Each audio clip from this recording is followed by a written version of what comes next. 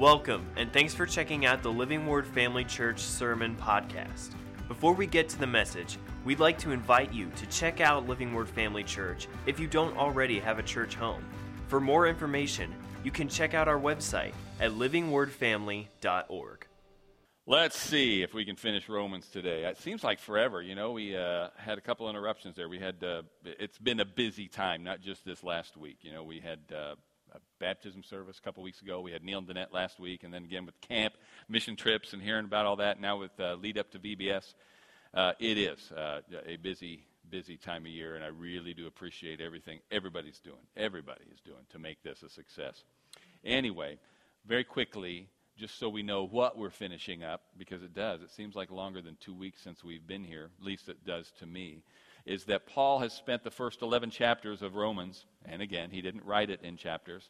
Rainey, can you let me know when you're done talking, and I'll start preaching, okay? Are you done? Thank you. It spends the first 11 chapters basically laying out what Christianity is.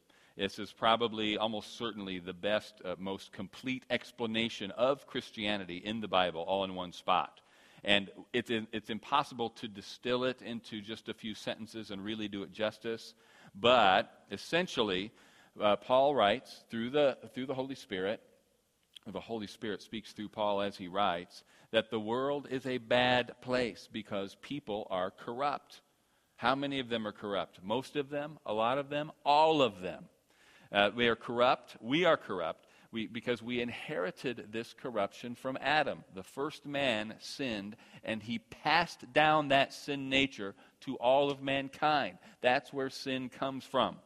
And another point he makes in this discourse on Christianity is that the Jews are a special people, but they're special because of the mission that God gave them, specifically to preserve His Word and to be the line of people through whom He would bring the Messiah to the world. Because Jesus is not just the Savior or Messiah for the Jews. He is the Savior of the world.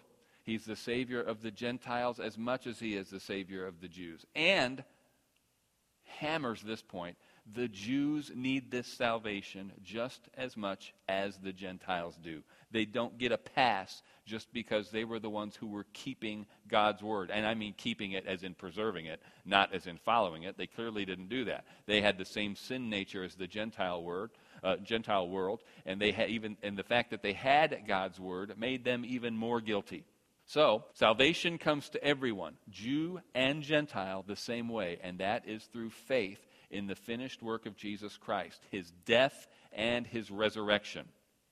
Now, then, once he makes that case, he starts writing about the outworking. In chapter 12, he starts to write about the outworking of this faith. Starts with the outworking of this faith in Christian community. Since we believe this, since this is true, and we are a community of people who believe this, here is how we behave in the presence of one another. This is what the Christian assembly looks like. He doesn't go into a lot of detail, but he does talk about the different gifts, and that the gifts of Romans chapter 12 aren't the same spiritual gifts that he writes about in 1 Corinthians chapter 12, 13, and 14, which Pastor Mike referred to when he was explaining the tongues and interpretation. These are gifts that are more or less present at birth. These are what just like we would say, oh, this is a gifted, when we refer to any of these natural talents, proclivities that need to be developed, but they are things that God built into us as part of our personality. And He's making us aware of these things to show how these things are there to complement people with different gifts. And how when we all come together as a body, we build one another up and serve one another because of these gifts. Then, in chapter 13, he begins talking about the role of government and how we as believers are to respond to that. And the bottom line is that government is God's idea, and that while we are first and foremost subjects of the kingdom of God, we are supposed to submit to human government. There is a lot wrapped up in that because you know as well as I do, there are times when God's word and God's law are in conflict with human government. And the short answer is, when that's the case, we obey God, but we still submit to the penalty. There's a lot wrapped up in that. I'm not going to re-preach it right now. It's online if you missed it. And then he writes a chapter and some change about how we are to behave in light of the liberty we have. And again, this has more to do with how we behave in the body with one another than it does with how we behave among the Gentiles, as it were. But Paul does a superb balancing job here between the idea of liberty and the principle of respect for others. And again, the bottom line is that you put others first. You don't put a stumbling block before your brothers or your sisters just in the course of celebrating or flaunting your liberty. That's how I've always distilled that passage, is you enjoy your liberty, but you don't flaunt your liberty. If you enjoying your liberty means putting a stumbling block in front of somebody else, the biblical injunction is to don't. That now is not the time for you to enjoy your liberty. If doing so is going to cause somebody else to stumble. And again, he's talking about doubtful things. Our Christian liberty does not extend to things the Bible clearly condemns. Well, yeah, the Bible says this is a sin, but I personally feel liberty to do this. And Paul says if you've got liberty, go ahead and do it. No, it's only about doubtful things. He talks about the things he tells you what kind of things he's talking about. Things like certain foods, certain holidays, that sort of thing. So it's going to upset some people to see you eat or drink certain foods. Don't do it in their presence. And don't make a big deal, and don't put somebody down. Oh, you're so religious, you think you got to observe that feast or that fast. I'm free from all that. Just let this person serve God. If they feel convicted or convinced that the best way they can serve God is to abstain from certain foods or to observe certain days, feasts, or fasts, let them do that because they're doing it before God. Don't put them down. And don't flaunt your liberty and make yourself look better. He wraps up his teaching on that where we wrapped up 2 weeks ago, which is celebrating the fact, once again, that God has saved both Jews and Gentiles, and especially emphasizing Old Testament passages that said God would do exactly that. I really love that he put those verses in there, and I'm talking now toward the end of chapter 15 or the middle of chapter 15. Yeah, middle of chapter 15, which we covered. Several specific verses that Paul quotes where God said, I will draw the Gentiles to me. The Gentiles will hear where I have not spoken. And all these things, and I'm glad he put it in there because, he's speaking to a world where the Jews are still wrestling with this idea. They've begun to accept it. This is AD 50, 55, somewhere in there. And the Jews but they're still wrestling with it as in, boy, it's really kind of weird. Who would have thought that the Gentiles would come into this salvation just like us? And Paul's like, we all should have thought it because God's been saying it since clear back in the days of Isaiah and even before. God's plan was never just to save the Jews and maybe a few Gentiles would get in. His plan all along was to save the world through the Jewish Messiah. Shouldn't really have hit them like the curveball that it did. So then he really begins to wind things down, this long letter, in chapter 15, and we'll begin reading in verse 14. Romans 15:14. I'll read through verse 21. Now, I myself am confident concerning you, my brethren, that you also are full of goodness, filled with all knowledge, also able to admonish one another. Nevertheless, brethren, I have written more boldly to you on some points, as reminding you, because of the grace given to me by God, that I might be a minister of Jesus Christ to the Gentiles, ministering the gospel of God, that the offering of the Gentiles might be acceptable, sanctified by the Holy Spirit. Therefore, I have reason to glory in Christ Jesus in the things which pertain to God, for I will not dare speak of any of those things which Christ has not accomplished through me in word and deed to make the Gentiles obedient, in mighty signs and wonders, by the power of the Spirit of God, so that from Jerusalem and around to Illyricum I have fully preached the gospel of Christ. And so I have made it my aim to preach the gospel, not where Christ was named, lest I should build on another man's foundation, but as it is written, to whom he was not announced, they shall see, and those who have not heard shall understand. And what he's really saying here, when he's talking about the offering of the Gentiles, he's not talking about the offering that they give. He talks about something like that a little bit later. He's talking about the offering of the Gentiles themselves. He's saying, look, beginning in verse 14, he's saying, look, I know you already know a lot of this stuff.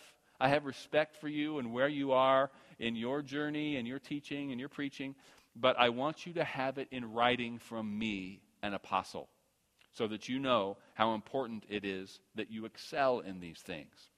You're under a lot of pressure from Jewish Christians who are watching you, So you do all you can to allow God to live through you in such a manner that they cannot have any doubt that you have received the same Holy Spirit they have.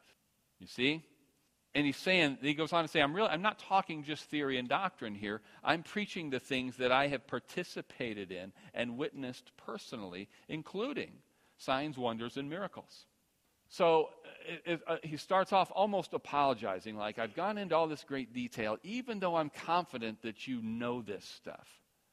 But I want you to have it in writing, and I want you to continue to press on and make it your point to excel in these things for your benefit, for the glory of God, and to prove to the Jews that you have the same God, the same Holy Spirit, the same Messiah that they have.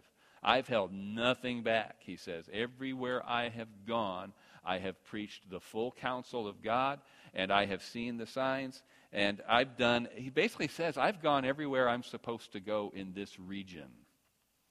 And where I've gone, I've pioneered. I didn't go, for the most part, to build on some other man's work. I went where they hadn't heard the gospel. I preached it there, and I preached the full gospel there. And now that I've done that, then he goes on to say, now that I've done that, I've wanted to visit you for a long time, but I've been busy. I've had other places God's called me to go. Looks like there's going to be a door opening for me to come see you. He says now that he's going to Jerusalem with an offering that he has collected for the poor in Jerusalem, the poor believers in Jerusalem. Let's just read beginning in verse 25. This is still chapter 15, Romans 15:25. But now I'm going to Jerusalem to minister to the saints, for it pleased those from Macedonia and Achaia to make a certain contribution for the poor among the saints who are in Jerusalem. It pleased them indeed, and they are their debtors. For if the Gentiles have been partakers of their spiritual things, their duty is also to minister to them in material things. That's a great passage, and he will revisit that concept later in some of his future and shorter letters. But he's pointing to something historical here, that where he's gone in these Gentile regions, and as he has, again, we don't have it in all of his letters, but the things he's writing to the Romans are the things he's preaching everywhere he goes, all right? And so when he's preaching in Macedonia and all the cities in this region, he's telling them the same stuff. And so in addition to the fact that he's telling them Jesus Christ died for your sins and rose from the dead and offers you new life, he's giving them the Jewish history. Let me tell you who this Messiah is, because these were people without the law. So he has to explain it, give them the background. So he tells them about the Old Testament promise of Messiah, and the Jews' role in bringing Jesus into the world and preserving God's word. And so these people are recognizing, these Gentiles who become Christians are recognizing, we owe the Jews.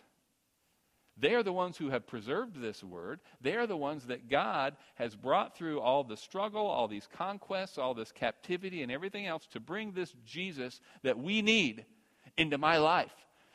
They have inherited this spiritual heritage from the Jews, and so what they're going to do as a response is send an offering to the poor Jews in Jerusalem. It's a really nice picture. And again, Paul goes on to say this about ministers, not just the Jew and Gentile difference, but he goes on to say in defense of his apostleship. He says, those who share spiritual things with you, you ought to share material things with them, which is why you pay your pastor, frankly, all right? And it's why we give to guest ministers and everything else. What he tells them then is, I'm going to Spain. I'm going to go to Jerusalem with this offering. My next trip is to Spain, but I'll tell you what I'll do. I'll stop by Rome on the way, which he does, and he ends up staying there probably a little longer than he planned, if you remember the book of Acts. But he's telling them how excited he is about the opportunity to finally visit the Christians there in Rome. In verse 30, he says, Now I beg you, brethren, through the Lord Jesus Christ and through the love of the Spirit, that you strive together with me in prayers to God for me. This is a really neat thing, too. And it kind of reinforces what he says in verse 14 about his confidence in them. Here he writes this very detailed letter, which you can take. And again, the language isn't as simple for us, remembering it's a translation. It's why it needs to be studied. It's why it needs to be taught. But the people he was writing it to wouldn't have struggled with some of the wording that we might struggle with. I said all that to say he's writing them a letter that's detailed enough that the simplest person could respond to this truth and understand it. Oh, that's what Christianity is. But then he turns around here in verse 14 and says, it's not that I'm not giving you credit for not already knowing this. I know that you understood a lot of this already. I just want you to know I'm confident in you. I want you to have it in writing. And then in verse 30, he says to these people that he's just instructed in all this basic stuff, how he is begging them to pray for him. You know, I've seen people around great ministers, well-known ministers. And one of the things they want more than anything is just for that minister to lay hands on them. Would you pray for me, brother so-and-so? Would you do this? And there's nothing wrong with that. And I've seen ministers respond, oh, I'd be privileged to do that. So here's Paul, the greatest minister of his day, and he's begging these Roman Christians, I really covet your prayers for me. Do you see how that kind of elevates the Roman Christians? Instead of saying, you're my students, you're my disciples, I'll pray for you, don't worry. I'm the apostle, I'll cover you with my prayers. He's asking them to partner with him in praying for his ministry. And he needed it. He was heading back to Jerusalem, and he knew exactly what was one of the things. Well, he goes on to talk about that I may be delivered from those in Judea who do not believe. He knew he was heading into dangerous territory going back to Jerusalem because of his record, right? The Jews were the people who were really the thorn in his side, thorn in his flesh, as it were. Let's move on here, because then in chapter 16, he gets into the final greetings. He is really signing off now. And in verse 1 there, 16:1, I commend to you Phoebe, our sister, who is a servant of the church in Cenchrea. And Phoebe is probably the one who delivered this letter. That's why he mentions her first. And then this letter is full of names that Phoebe herself could refer to when she gets to Rome, knowing that she's going to have friends and Christian brothers and sisters there. And then there's a lot of names. And it's just kind of fun to read through them. There's a few that are familiar, right? Early on, verse 3, we see Priscilla and Aquila. We met them in the book of Acts, right? Then there's a lot of unfamiliar names. There's some that are fun to pronounce or try to pronounce. You know, Urbanus and Stachys and Apelles and Rufus. I want to meet Rufus. I want to find out who Rufus is. You know, Rufus, the brother who's mentioned in the book of Romans. But I want you to think about this. All of these names that he's telling, greet this person, greet Andronicus, my fellow worker, greet Amplias, my beloved in the Lord. Greet them, greet them, greet them. I want you to think how cool it would be just to be one of the people that's listed in this.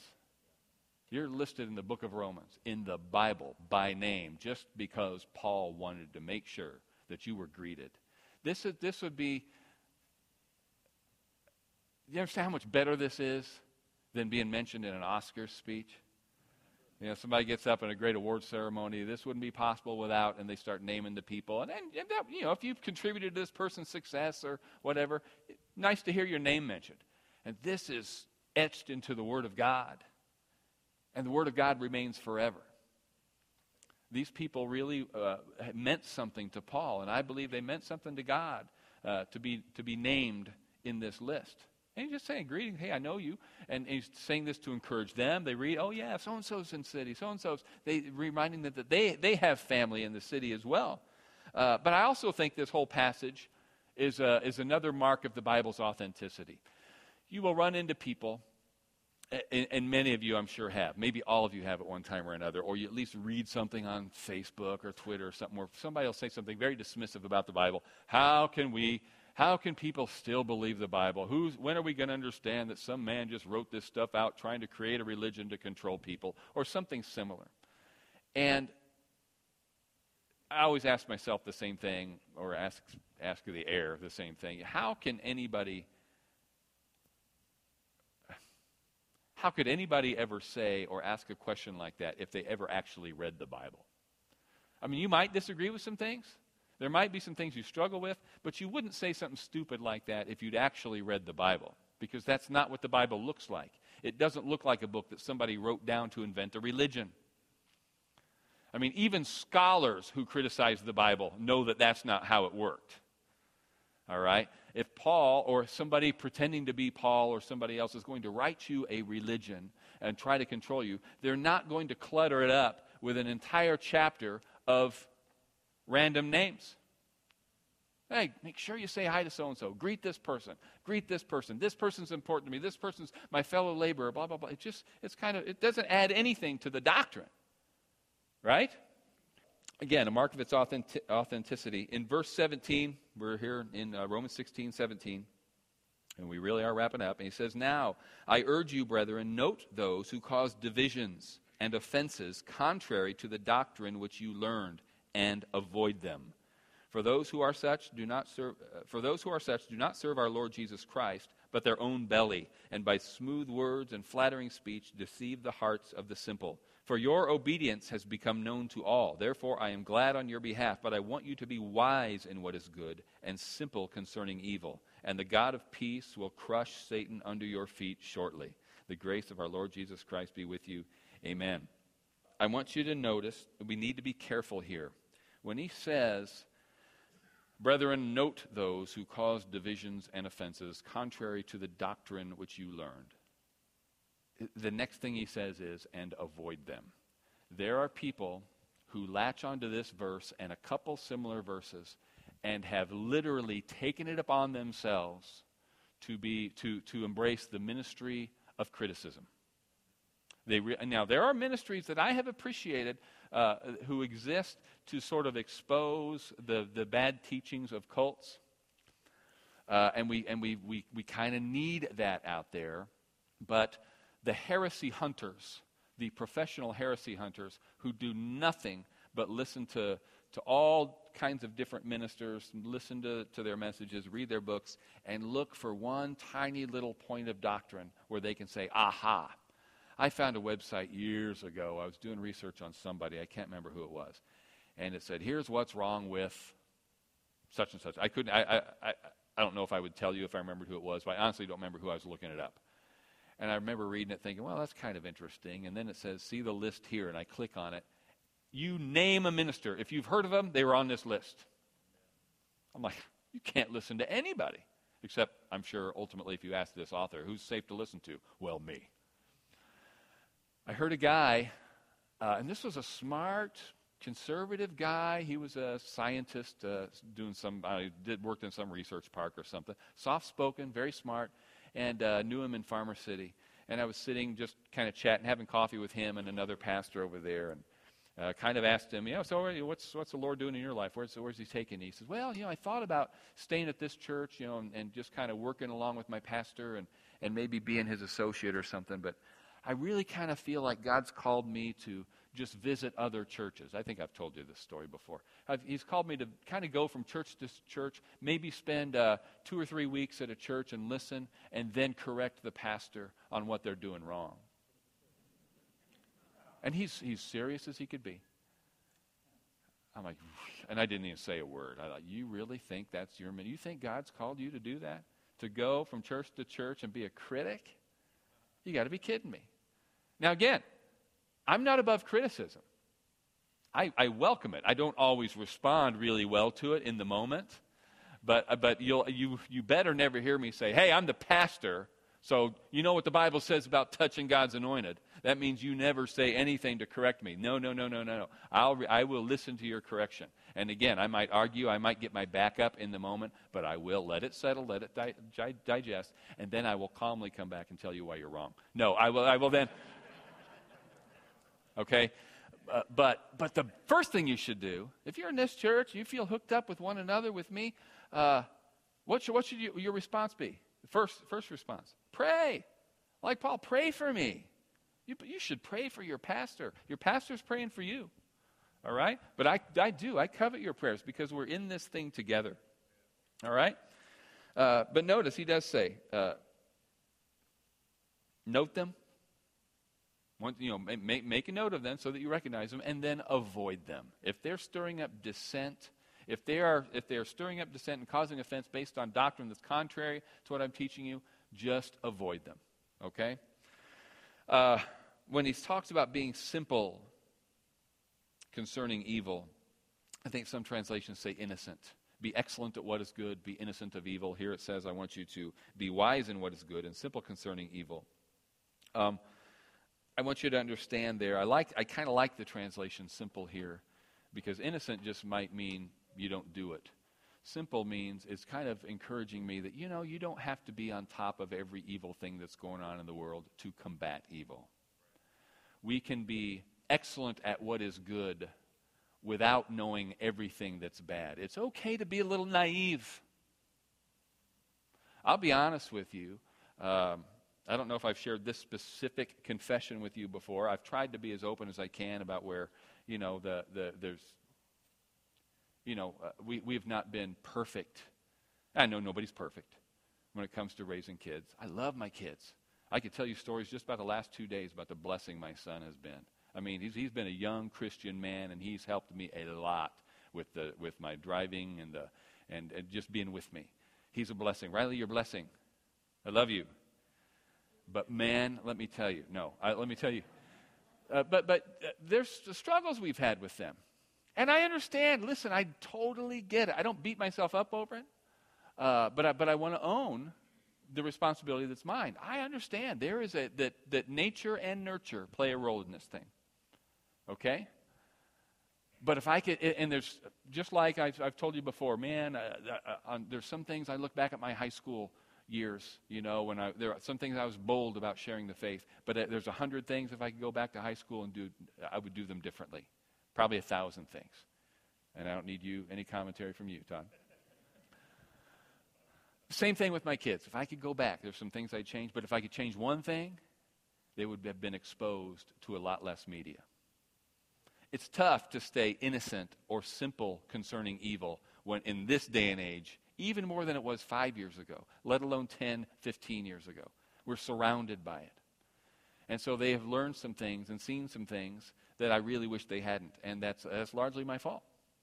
Not that God can't fix it, not that we can't do better, but this is what Paul's talking about here. I want you to be simple concerning evil things. It's all right if you're ignorant about some of these things. And you think, well, we can't be ignorant. And I get that. But the best analogy I can give you is the one they always used to tell you about counterfeit doctrine and about the Secret Service guys who are tasked with tracking down counterfeit currency. Now, I believe I read somewhere where this isn't exactly true, so full disclosure, but I still think it's a great illustration where they say these counterfeit agents, that they don't study, they don't spend a lot of time looking at counterfeit bills.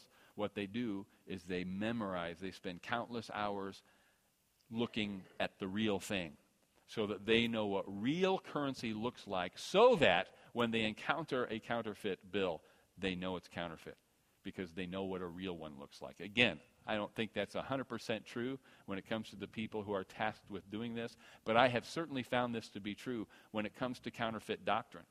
I won't share the whole story with you now, but I'll just remind you of my the time I spent, 8 or 10 Saturdays or so with some Jehovah's Witnesses that came to my house. Enjoyed their company, enjoyed the conversation. We probably spent about an hour a Saturday, right? This guy would never overstay his welcome. We had some great talk. But after the first time, and after he asked permission to come back the second time, I said yes because I wanted to continue the conversation, but I was a little bit nervous. And my first instinct was to go out and buy a couple books about the Jehovah's Witnesses so that I knew what I could be prepared for. I hardly got anything read, but by the second week, I realized I didn't have to.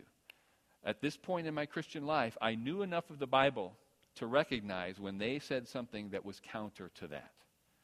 And it never was, I can't remember a single time where I'm like, oh no, he's got me. I've got to come up with an answer to this. It was just a matter of, I've told you the one concrete example that sticks in my mind was when the guy said, Jesus came and he started a work that he didn't finish. We're here, our job as believers is to finish it.